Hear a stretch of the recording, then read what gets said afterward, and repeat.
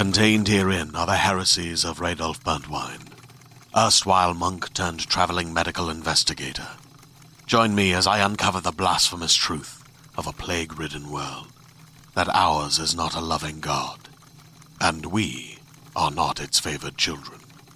The heresies of Radolf Burntwine, coming January 2nd, wherever podcasts are available. Namano and Table Read present Love and Darkness, based on the incredible and brave stories of the true Vesicucha, Joseph Braun, and his family.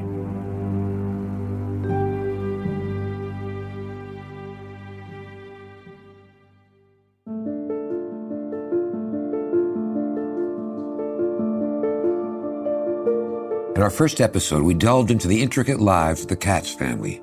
We met Dove Katz, a young man entangled in a forbidden love with Inga, a non-Jewish girl from their town. Their illicit romance deeply troubles Dove's father, Rabbi Avram Katz, who must now decide whether to disown his son forever or not. At the same time, Wolf, Dove's older brother, a courageous Jewish resistance fighter, returns home from Poland with alarming news about the escalating war that engulfs Europe. Meanwhile, Avram receives a cryptic letter from his estranged father, Moshe, residing in Budapest, which holds potential clues to their unsettling future, as hinted in the opening flash forward. Being imprisoned in a Hungarian Jewish labor unit and forced to clear minefields ahead of Germany's invasion of Russia. Episode 2, Exterior Christian High School, morning. Children rush to enter before the morning bells peal. Find Eden among them, a massive cello case strapped to her back. Falling into stride with Eden is Ferenc, 24, teacher's aide and Kat's family friend. Good morning, Ferenc. Ready your cello, Eden. Today in class, Herr Schuner will make the most amazing announcement. Not even a hint? Perhaps I'll find another stomach for this challah my mother sent you. I shall not tell you. My lips are sealed. Then handing you a loaf of bread would truly be a waste. Oh! Eden smiles, then hands over a bag containing the challah. Interior orchestra classroom, high school, morning. The instructor is Herr Schullner, 70s, a relic from the old Austro-Hungarian Empire. Find Ferenc sitting at the piano. Students file in carrying their instruments, strings, brass, woodwind, and percussion. Take your seats, quickly. Herr Schullner taps his desk with a conductor's baton. Attention, class. A representative from Franz Liszt School of Music is choosing students for a special program to study music in Budapest for their summer session. Eden and Ferenc exchange a look while the students gush with excitement. Reserve your enthusiasm. Only 34 children from across the country will be chosen. Most, if not all of you, will be rejected. This is where you learn the difference between having talent and having a gift. Tonight's homework is to select a 2-minute solo, which you will submit to Herr Ferenc for approval. No Beethoven. He will be overplayed by your contemporaries. Now, ready your instruments. As Lacey, 14, readies her flute, she turns to Eden. I hear your brother's wife birthed a son and your father chopped off his thing. A few students within earshot snicker. It's called a bris, Lacey. Nothing's taken off but the foreskin. It sounds barbaric. Miklos, 14, class bully, chimes in. Like most Žid customs. Herr Schullner watches the exchange, has seen enough. Quiet, you chatterboxes. Chopin's Revolutionary Etude. Herr Ferenc? Ferenc plays the intro, then Herr Schullner cues the students to harmonize in. Dissatisfied with the intonation, Herr Schullner slams his ruler on the desk. Horns! Did you leave your ears at home today? Play the high C sharp. Again. The students roll their eyes. Herr Schullner is a taskmaster. Exterior Katz Brothers Butcher Shop, morning. Located on the corner of a busy shopping street in the middle of town, outdoor cow pens feed into a small slaughterhouse in the back of the butcher shop.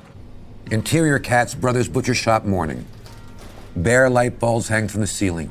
Skinned chickens dangle from meat hooks in a window already filled with signs in both German and Hungarian offering kosher specials. Isaac stacks canned goods, wipes down the meat scale. Uncle Yehuda wheels in a barrel of garlic dill pickles. Dove steps out from the back room, putting on his apron. Wolf relaxes with his feet up on a chair at a little corner table, reading the newspaper. A number of customers gather at the door, waiting eagerly for the shop to open. The line's already forming. Yeah, don't help. Can of pike? Mm-hmm. Uncle Yehuda nods. I wasn't meant for the apron. Brisket? Yeah. Neither was I. But I have a son now and hopefully more on the way. As Uncle Yehuda nods, then heads into the storeroom. Did you see him this morning? He was gone by the time I woke up. Uncle Yehuda enters from the storeroom with a can of pike. He went to pray. Dove takes this in with a sigh. This is ridiculous. It's 1941. I shouldn't need my father's permission to court a woman. Just courting, huh? Dove shoots him a look. Wolf shrugs. Isaac stays on point. Don't look at the world as it should be, brother, but as it is. To make her a bride and a mother is a sin against God. Papa must turn his back on you, as if you were dead to him. You know this. Yes, I remember the speech he gave all of us the first day of school. Remember Yitzhak Cohen from football club? When his father learned he kissed the shiksa, he smacked him so hard at the dinner table he fell out of a chair and broke his arm. He was our goalie. I don't care about Yitzhak Cohen. I'm leaving for medical school in a month. I'm an adult now. Yes, and as an adult, you're still a Jew, and she's still one of them. Your children will never know their grandfather. Is that a life you wish for your sons? For yourself? A life bereft of family? Sounds like it's not only Papa who'll turn his back on me. It's a sin against God. Nothing good will come from this. I won't abandon you, brother. Said the brother who can't wait to leave home the moment he arrives. Wolf nods this away. Isaac, I'm sorry your marriage was arranged and you've never loved by choice. If you did, you might understand how I feel. It also might help to remove that large stick from up your ass. Wolf exchanges a glance with Isaac.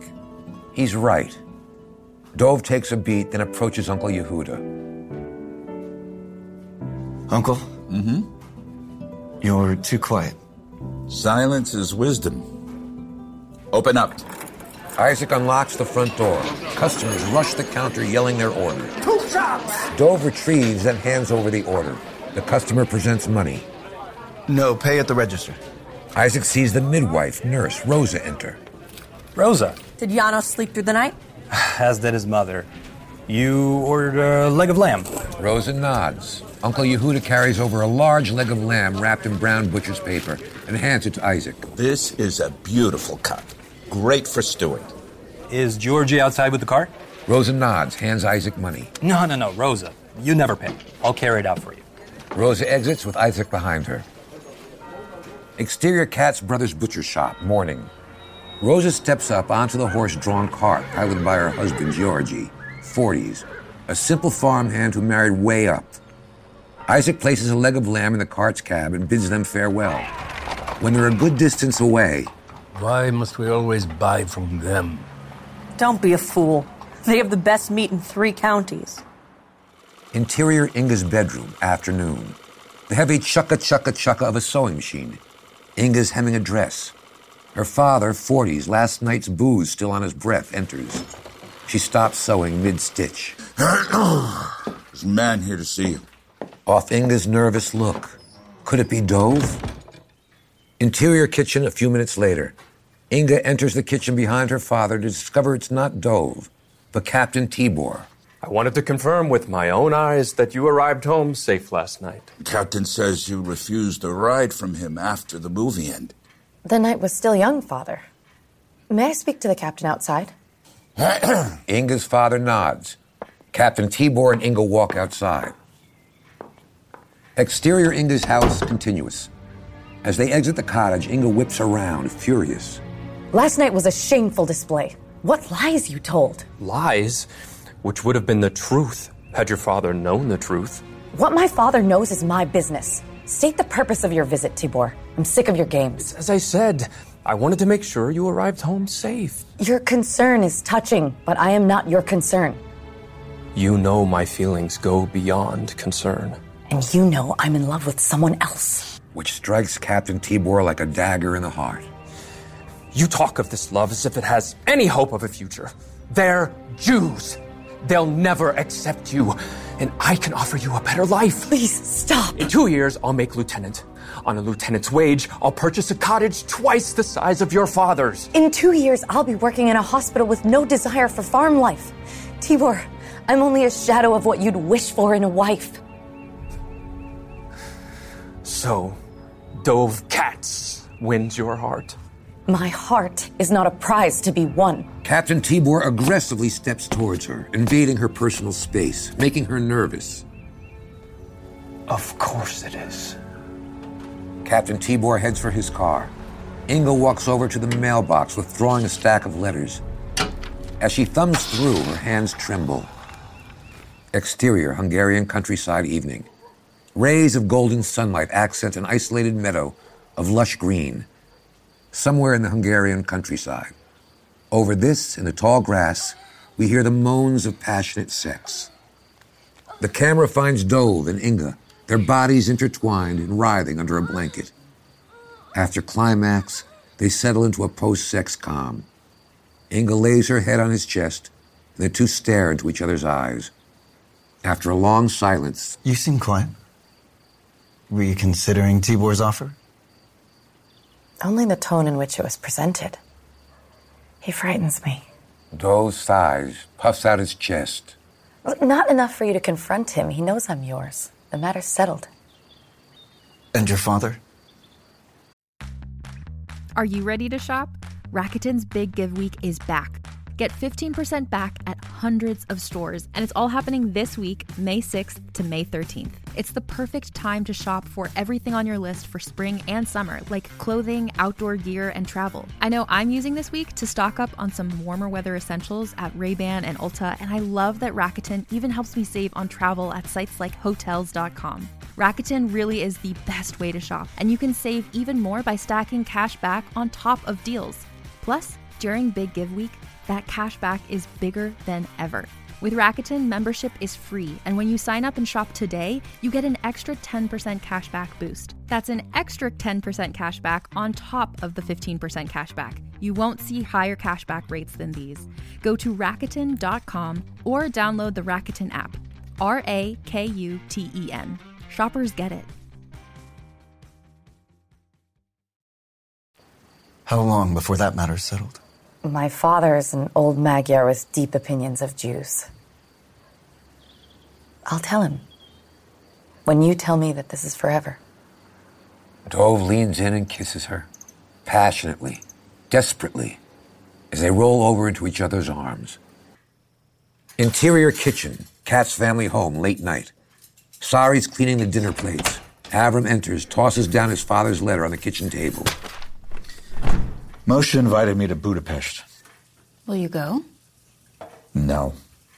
What needed to be said was said years ago. Oi, Avram, your mother was sick. You yourself said it many times how she'd have conversations with the walls or sleep in the basement for days. It was the sickness that put the gun in her hand, not your father. But it was his infidelity that pulled the trigger. And now he seeks your forgiveness.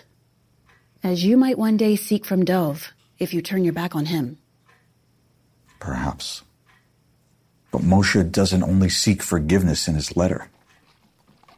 He seeks advice. The clomp and whinny of a horse approaching.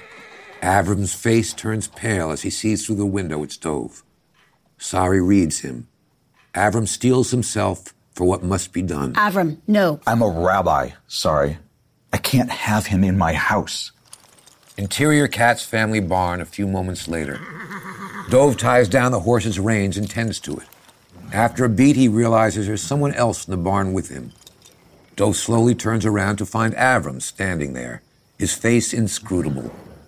Dove knows what's coming next, but Avram struggles to find the right words. A long beat of silence broken by... I intend to marry her, Papa. I'm sorry. Anu made beef for supper. The plate's still warm if you hurry. Avram quickly retreats out of the barn. Dove opens his mouth to speak, but then closes it wordlessly. Exterior Kat's family barn continuous. Avram exits, looks up to heaven, eyes tearing. Forgive me. He's my son. Interior hallway, Christian High School afternoon. In between classes, students hurry to class. Pick up Eden, cello strapped to her back, briskly walking past Lacey and her friends who commiserate in front of the orchestra room. Lacey scrutinizes Eden from head to toe and notices something that disturbs her. She and Eden are wearing the same red socks, with yellow flowers as part of their skirt outfits. Eden enters the orchestra class. Interior orchestra room, Christian High School continuous. The students slowly trickle in and take their seats. Such lethargy from aspiring musicians. Take your seats. The students uncase their instruments. A debate rages in the high halls about Bach's suites. Is it the substance of his heart's passion, or the pure calculations from the rhythms of a didactic mathematician? No dead hands today. Bach's Courant in C major. Ferenc leads the complicated piece in with the piano. Then the students follow, sounding marvelous. Angle on Lacey, blowing into her flute, distracted. She repeatedly peers over to Eden, examining her socks to confirm if they are indeed the same exact pair. How could she have the same pair of socks as a Jew? Herr Schuldner takes note of Lacey's deficiency in concentration and rumbles over. Pay attention, flutes. Enough. The music dies out. Lacey, you're overhanging the keys. I wasn't, Herr Teacher. So my ears deceive me? Perhaps I am mistaken. Perhaps you are a prodigy equal to Lily Bollinger, or Bellini, or Franz Liszt himself. Lacey shakes her head no. Stand. Lacey nervously rises out of her chair. If the emissary from Franz Liszt were here, in this very room, would he select you for a scholarship? No, Herr Teacher. No. Eden Katz. Based on your performance, would you be chosen? I can only hope, Herr Teacher. Minor chuckles from the other students. Miklos blurts. Like they'd pick a Jew. More inward timbre of the D string and almost avoiding the open A. Today, your play was precise and unerring. Then Herr Schuldner maneuvers her face to face with Lacey. Extend your palms face down. Lacey slowly does this. Frank realizes Herr Schuldner's intentions, stands defiantly. Herr Teacher. Sit down, Herr Ferenc. You are only here at my whim. Ferenc deflates into his chair. Herr Schuldner turns to Eden, hands her the conductor's baton. 10 reps on the knuckles. A lesson she'll not soon forget, coming from you.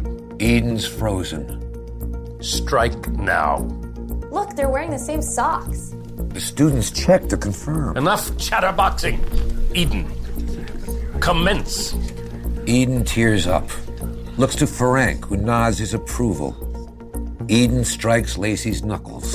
Once, twice, a third time, as Lacey's eyes register the pain. Harder!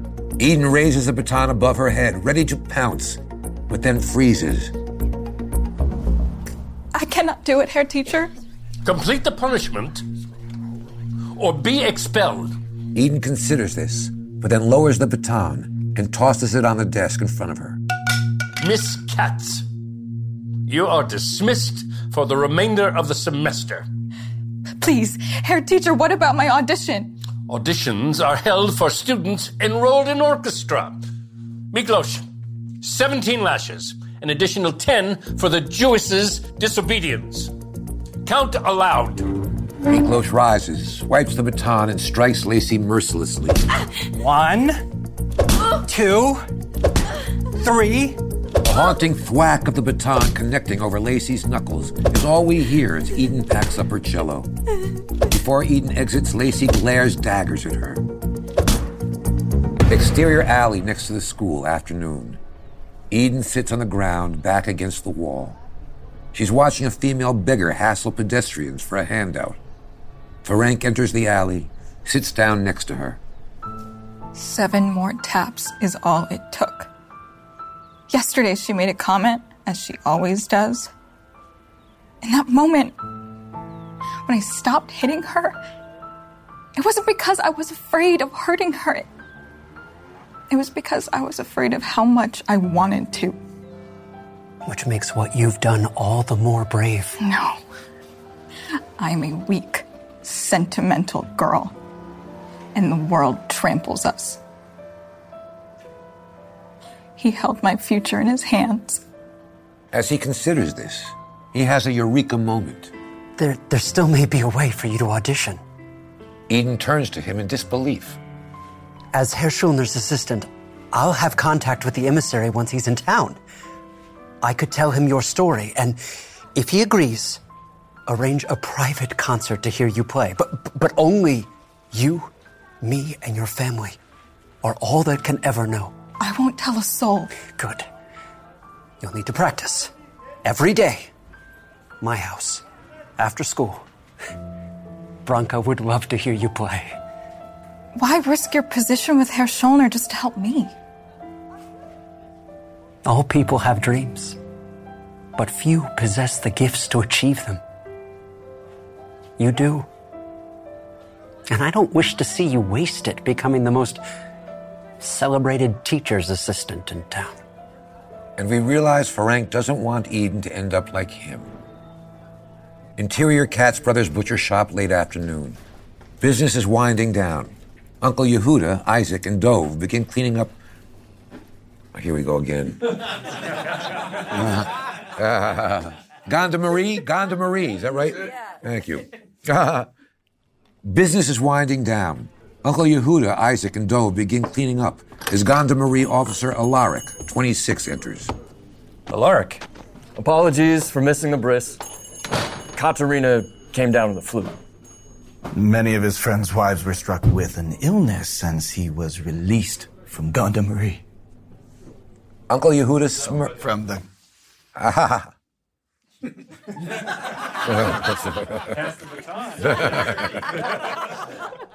We're in this together. Many of his friends' wives were struck with an illness since he was released from the Gonda Marie. Mm-hmm. Uncle Yehuda smirks. Isaac covers. They ask how she's feeling. Still with a fever and sore throat. My mother's matzo ball soup is the perfect cure-all. Then I'll take a liter. Isaac fills a container of soup from a heated chafing dish and hands it to Alaric. Alaric pulls out money for recompense. Pay at the register. Alaric turns, but then stops, his face filling with dread. Something terrible weighing on his mind. Isaac, I'm sorry. At that moment, a caravan of police cars lumbered to a halt in front of the shop. Stepping from the lead vehicle, Captain Tibor. Isaac, Dove, and Uncle Yehuda exchange uneasy looks. Tibor? Isaac whips a furious glance to Alaric. As Captain Tibor enters, air thickening. Captain Tibor turns to Isaac. Step out from behind the counter, old friend. Isaac warily does this. Captain Tibor presents him with an official-looking document displaying state seals. This shop's being closed until further notice. The Office of the Health Inspector needs proof we're conforming with the new animal safety regulations. There have been rumors of code violations. Kashrut law is not Hungarian law. Uncle Yehuda comes from around the counter. Dove remains silent, simply staring down Captain Tibor. If you're found serving any beef or poultry on the premises until the health department inspects you, you're subject to arrest and forfeiture of property. Captain, 14 years we've been in operation, no violations. Then you should have nothing to fear. An inspector will contact you within the week. Captain Tibor shoots Dove a glance. The glance is just smug enough to allow Dove insight into the true purpose of the shop closing. Payback for Dove's relationship with Inga. Captain Tibor and Officer Alaric exit. Alaric still holding the soup, leaving Uncle Yehuda, Dove, and Isaac to confer. So the shop's closed for a few weeks until an inspector certifies our compliance. Don't be a fool. No inspector will ever come. As Isaac considers this, Dove's blood boils, until he can no longer ignore his rage and charges out of the shop in pursuit of Captain Tibor. Exterior Katz Brothers Butcher Shop continuous. as Captain Tibor opens his car door. Captain! He slams the door shut, turns to see Dove approaching, the veins in his head bulging. His Uncle Yehuda and Isaac hurriedly exit the shop. Come back inside, brother. Dove ignores him, steps closer to the captain. Feel free to protest through official channels, young cats. This isn't about Hungarian law or how we slaughter our fucking cows. This is about her. Captain Tibor explodes with a sucker punch to Dove's chin, spiraling him to the ground. Uncle Yehuda and Isaac jump too, but Tibor's officers, including Alaric, draw their revolvers, keeping them at bay. He speaks a man's words, Isaac. Let him accept a man's beating. Captain Tibor gut kicks Dove, popping the very air out of his lungs. Dove struggles to draw breath. Dove, stay down. But Dove's tough and defiantly stands up, signaling Tibor for round 2. Isaac, Uncle Yehuda, and a growing crowd of townsfolk gasp, knowing Dove's overmatched. A left hook, an uppercut, a shot to the abdomen. Isaac winces as Dove is back on the ground, face swelling. Dove desperately crawls for the safety of the butcher shop. The fight's over, Captain. The boy's learned his lesson. Captain Tibor yanks Dove up by the hair, whispers in his ear.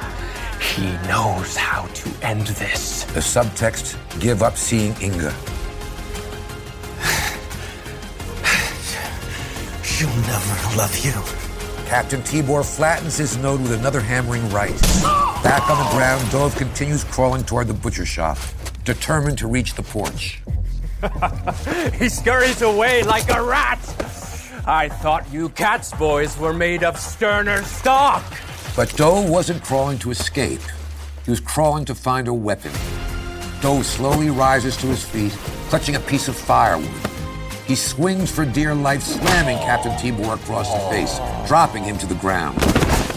Dove tosses the firewood, jumps on top of Tibor, pummeling him with rights and lefts.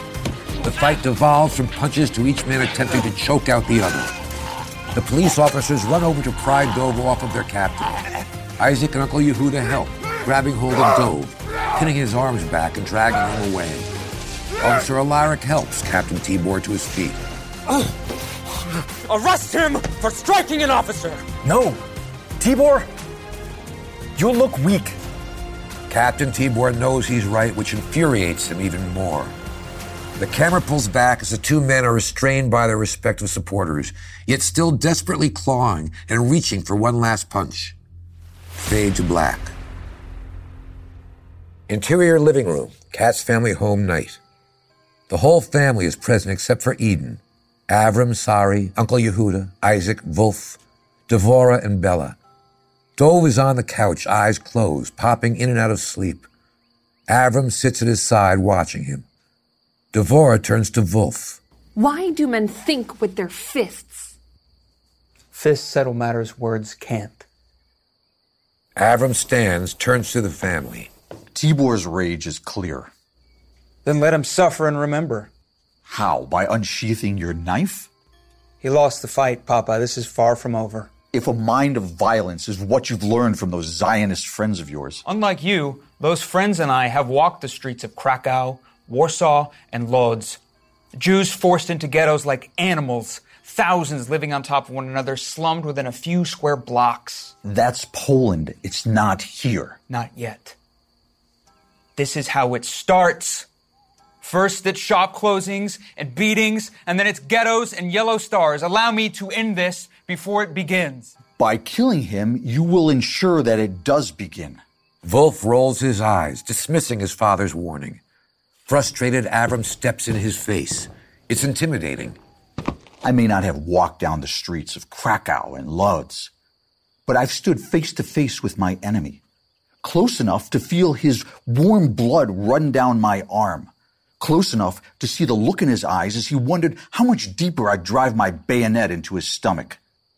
Which frightens Wolf and freezes the rest of the room. You know nothing about killing men, Hushka, and I pray you never do.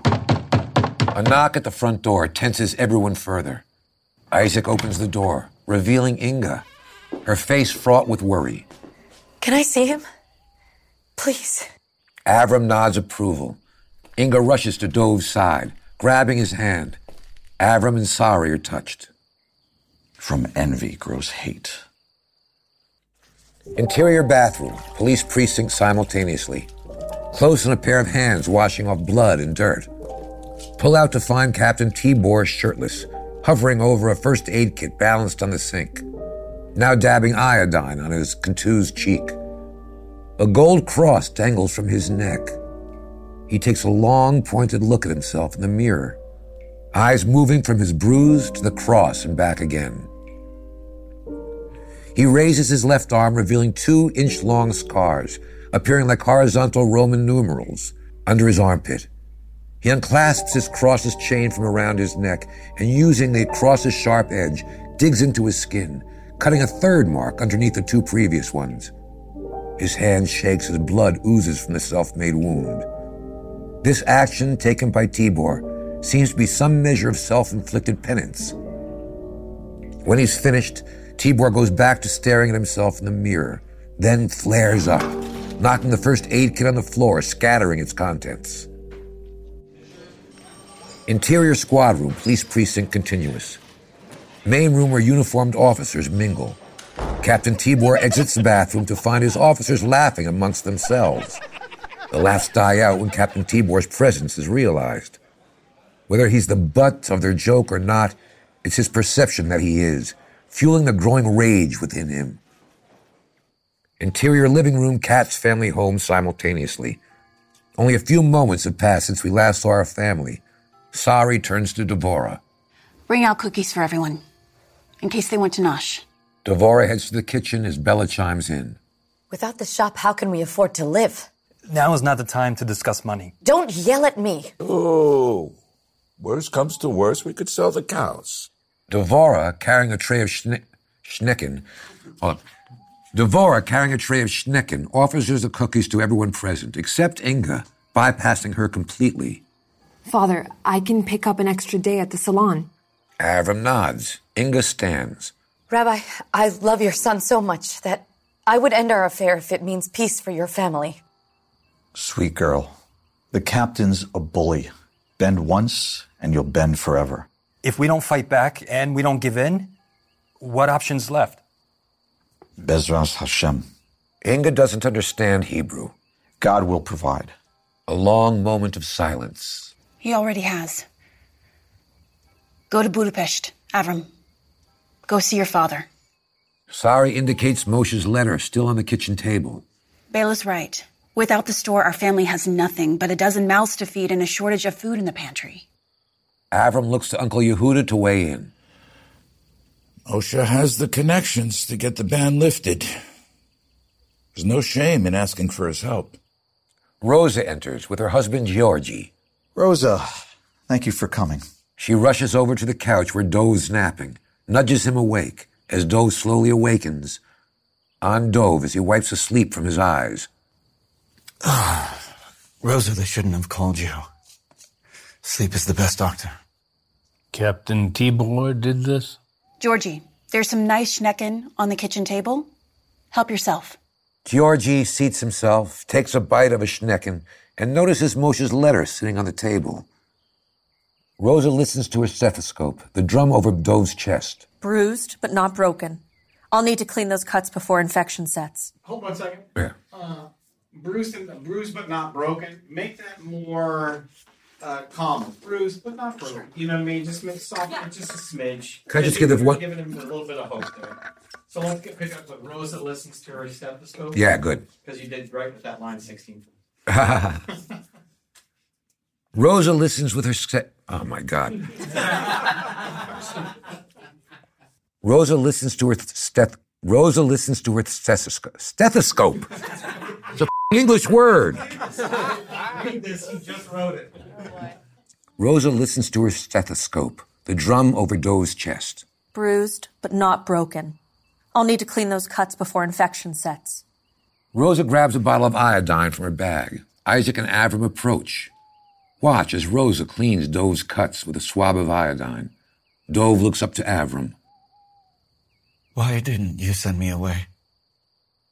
Hey there, this is Justin Bartha. I made a funny new podcast, King of the Egg Cream. It has the greatest cast in the history of podcasts with actors like Louis Black. I'm torn by my feelings for two women. Bobby Cannavale. You can eat it, or if someone hits you, you can put it on your cut. Melanie Linsky. I wonder what these marvelous things are that look just like boiled chicken feet. Jason Ritter. I can break things and pick locks and kill people. Michael Stuhlbarg. The whole point is to inspire people that they should make themselves better. Ari Grainer. No, don't whet its appetite. What are you, an idiot? Me, Justin Bartha.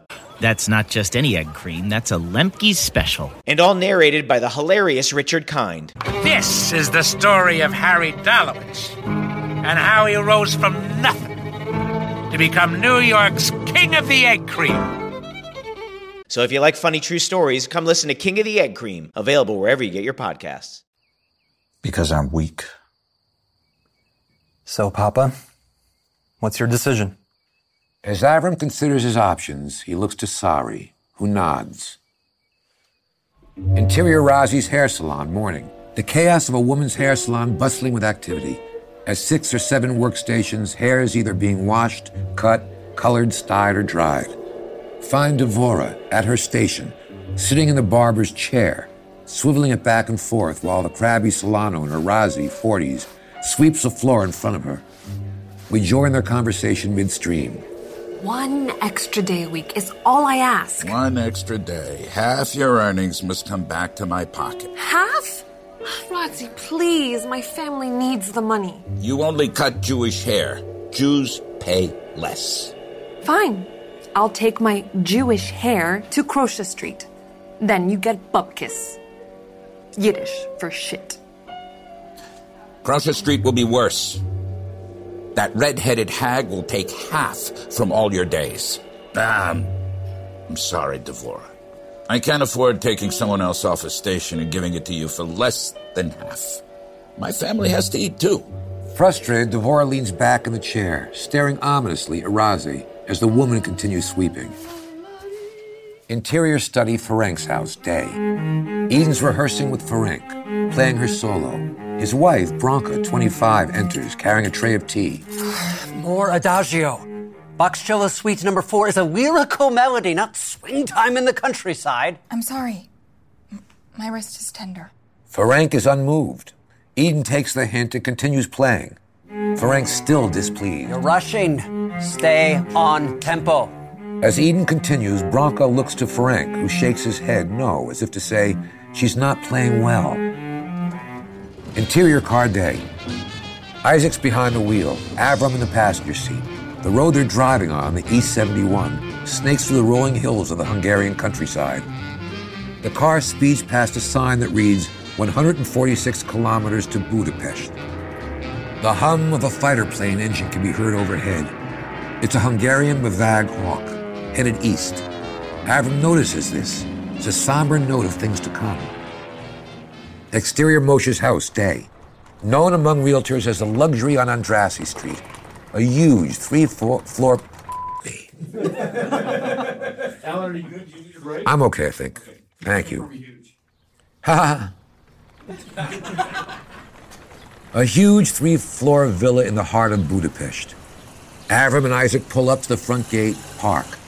As they step out, Isaac's impressed by the sheer size of the residence. He's a country boy at heart. It's bigger than I ever imagined, and I imagined big. I cannot believe you grew up in such a place. Avram half nods, distracted. He's experiencing a rush of memories, both good and bad. Interior foyer, Moshe's house, a few moments later. Open on a huge oil paint of Moshe's family. Their pose, Moshe next to Avram's mother, both of them standing behind Avram and his 5 siblings. The painting was commissioned when the children were in their teens. Isaac indicates each. You, Uncle Saul, Uncle Gil, Yehuda, Aunt Miriam, and Aunt Frida. I was 13. The painter scolded him repeatedly for his constant fidgeting. Isaac turns to see Moshe standing atop the balcony. Grandfather. While Moshe walks down the staircase, Avram and Isaac spot a naked girl, 23, squirreling out of an upstairs bedroom and into the bathroom. Avram's repulsed, if not surprised. Moshe and Isaac greet each other, hug. Thank you for such a crib. It's hand-carved from Istanbul. An unnecessary extravagance. Nonsense. My first great-grandchild receives the world on a platter. What's his name? Your great-grandson. Moshe tries to recall. Yeah, I was told in passing. It's Janos. Janos. Very Hungarian. Isaac, why don't you go upstairs and rest? You look exhausted, as a new father should. Isaac looks to his father for approval. Avram nods as Isaac heads upstairs. How nice. The devotion of a firstborn. Off Avram's look. Interior Moshe's study a few moments later. Moshe sits behind his desk, Avram in a tall chair across from him. The naked girl seen earlier is now fully clothed, wearing a maid's uniform. She refills the ice bucket at Moshe's minibar, then leaves. As Moshe walks to the minibar and pours himself a drink. Must be hard finding one who can actually do housework. Moshe ignores this as he presents an empty glass to Avram. Avram nods yes. Ice? No? Fine. I'll call the Minister of Trade and Commerce regarding your problem with the butcher shop. He's sympathetic to Jewish businesses in the villages. Thank you. Don't thank me yet. The wind is changing in Budapest. Or did you not read my letter? You spelled conscience wrong. Moshe delivers a whatever look as he hands Avram his drink. Parliament's considered lengthening forced labor units' terms of service from 3 months to 2 years.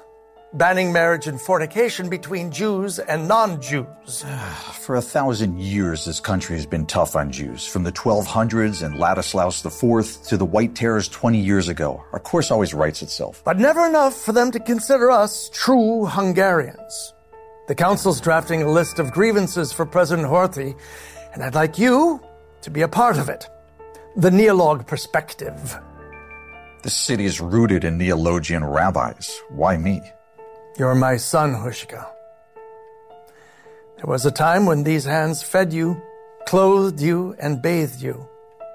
I was God in your eyes. I remember. I was still a child. But children grow up, and I realized you were not God. You were just the son of a goat farmer who sees the people of his life in terms of their value in getting him what he wants. You don't care about Jewish rights. 2 years for labor units instead of 3 months means less cheap labor for your factories. Interracial fornication forces you to hire your whores instead of publicly fawning over them. Doesn't it wear you out? Believing you're so much better than everyone else?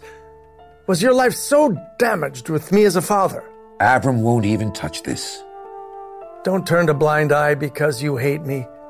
The war on Jews is coming to Hungary, and it will be the end of us.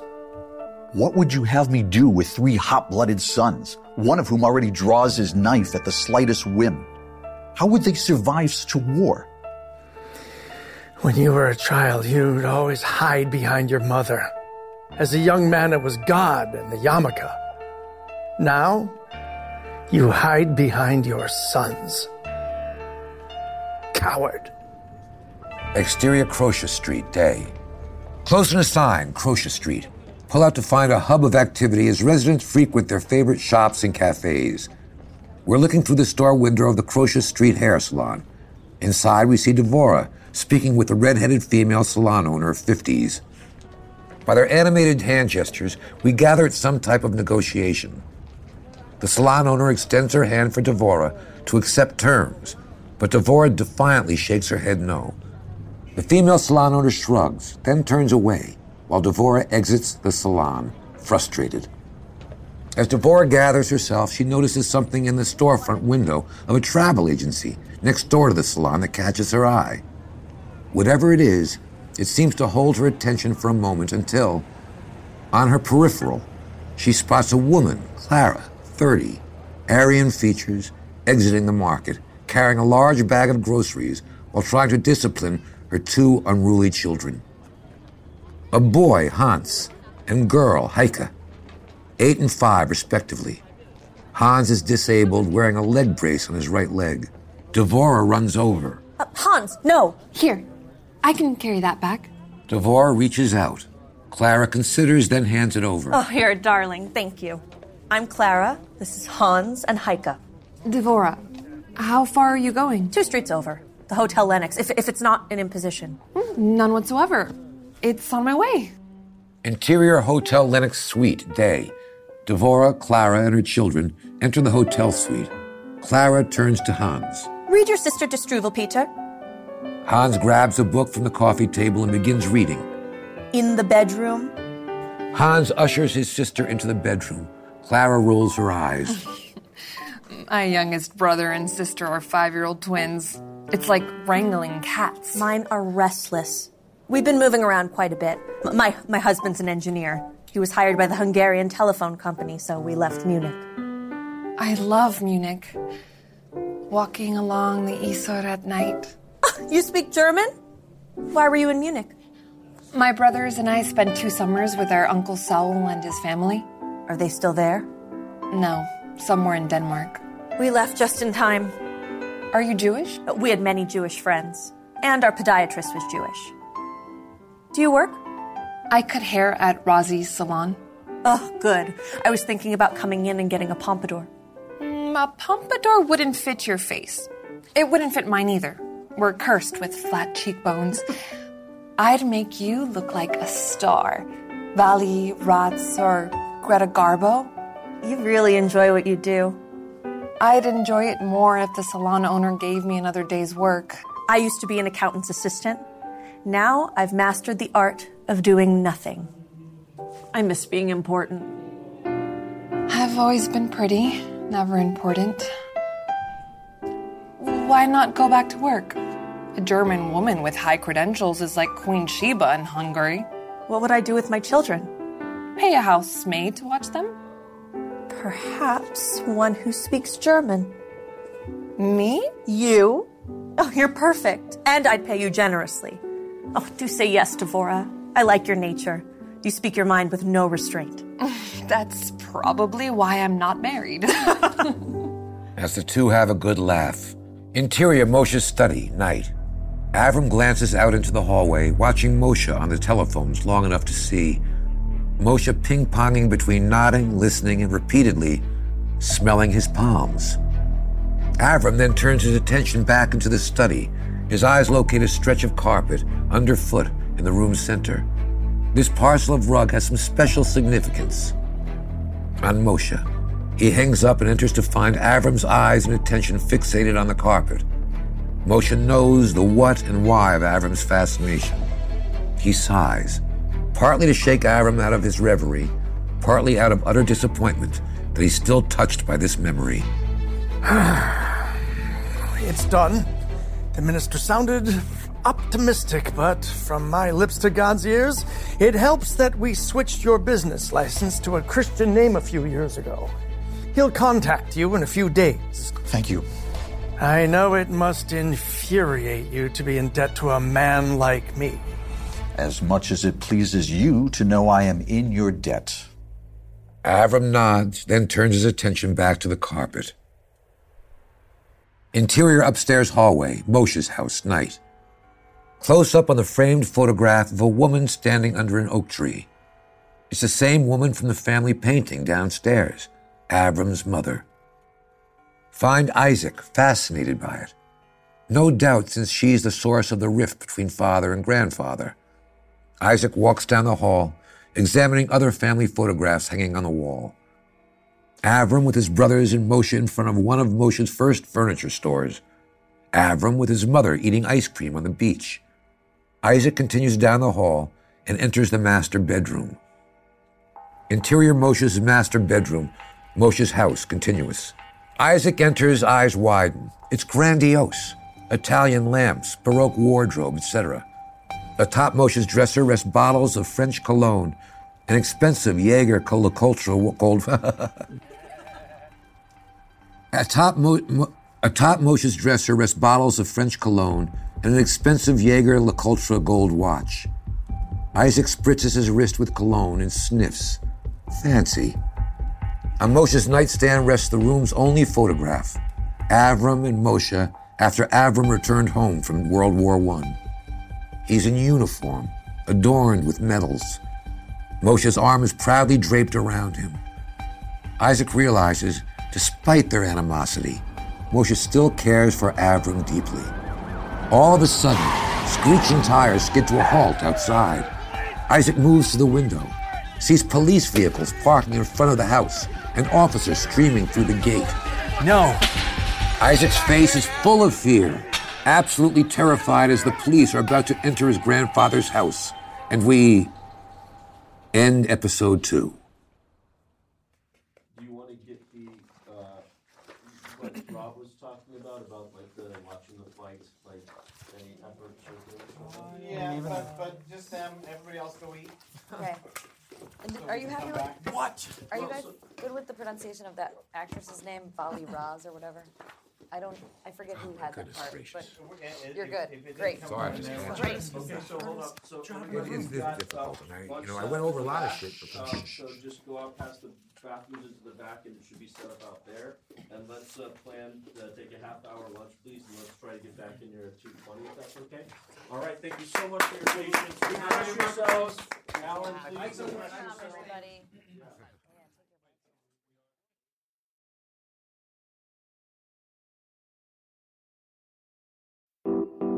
Drawing on our Jewish values and history, for over a century, HIAS has been there for refugees when and where they need help most. Now, in more than 20 countries around the world, we provide vital services to refugees and asylum seekers and advocate for their fundamental rights so they can rebuild their lives. Together, we can help create a world in which refugees find welcome, safety, and opportunity. To donate, volunteer, or for more ways to get involved, please visit www.hias.org.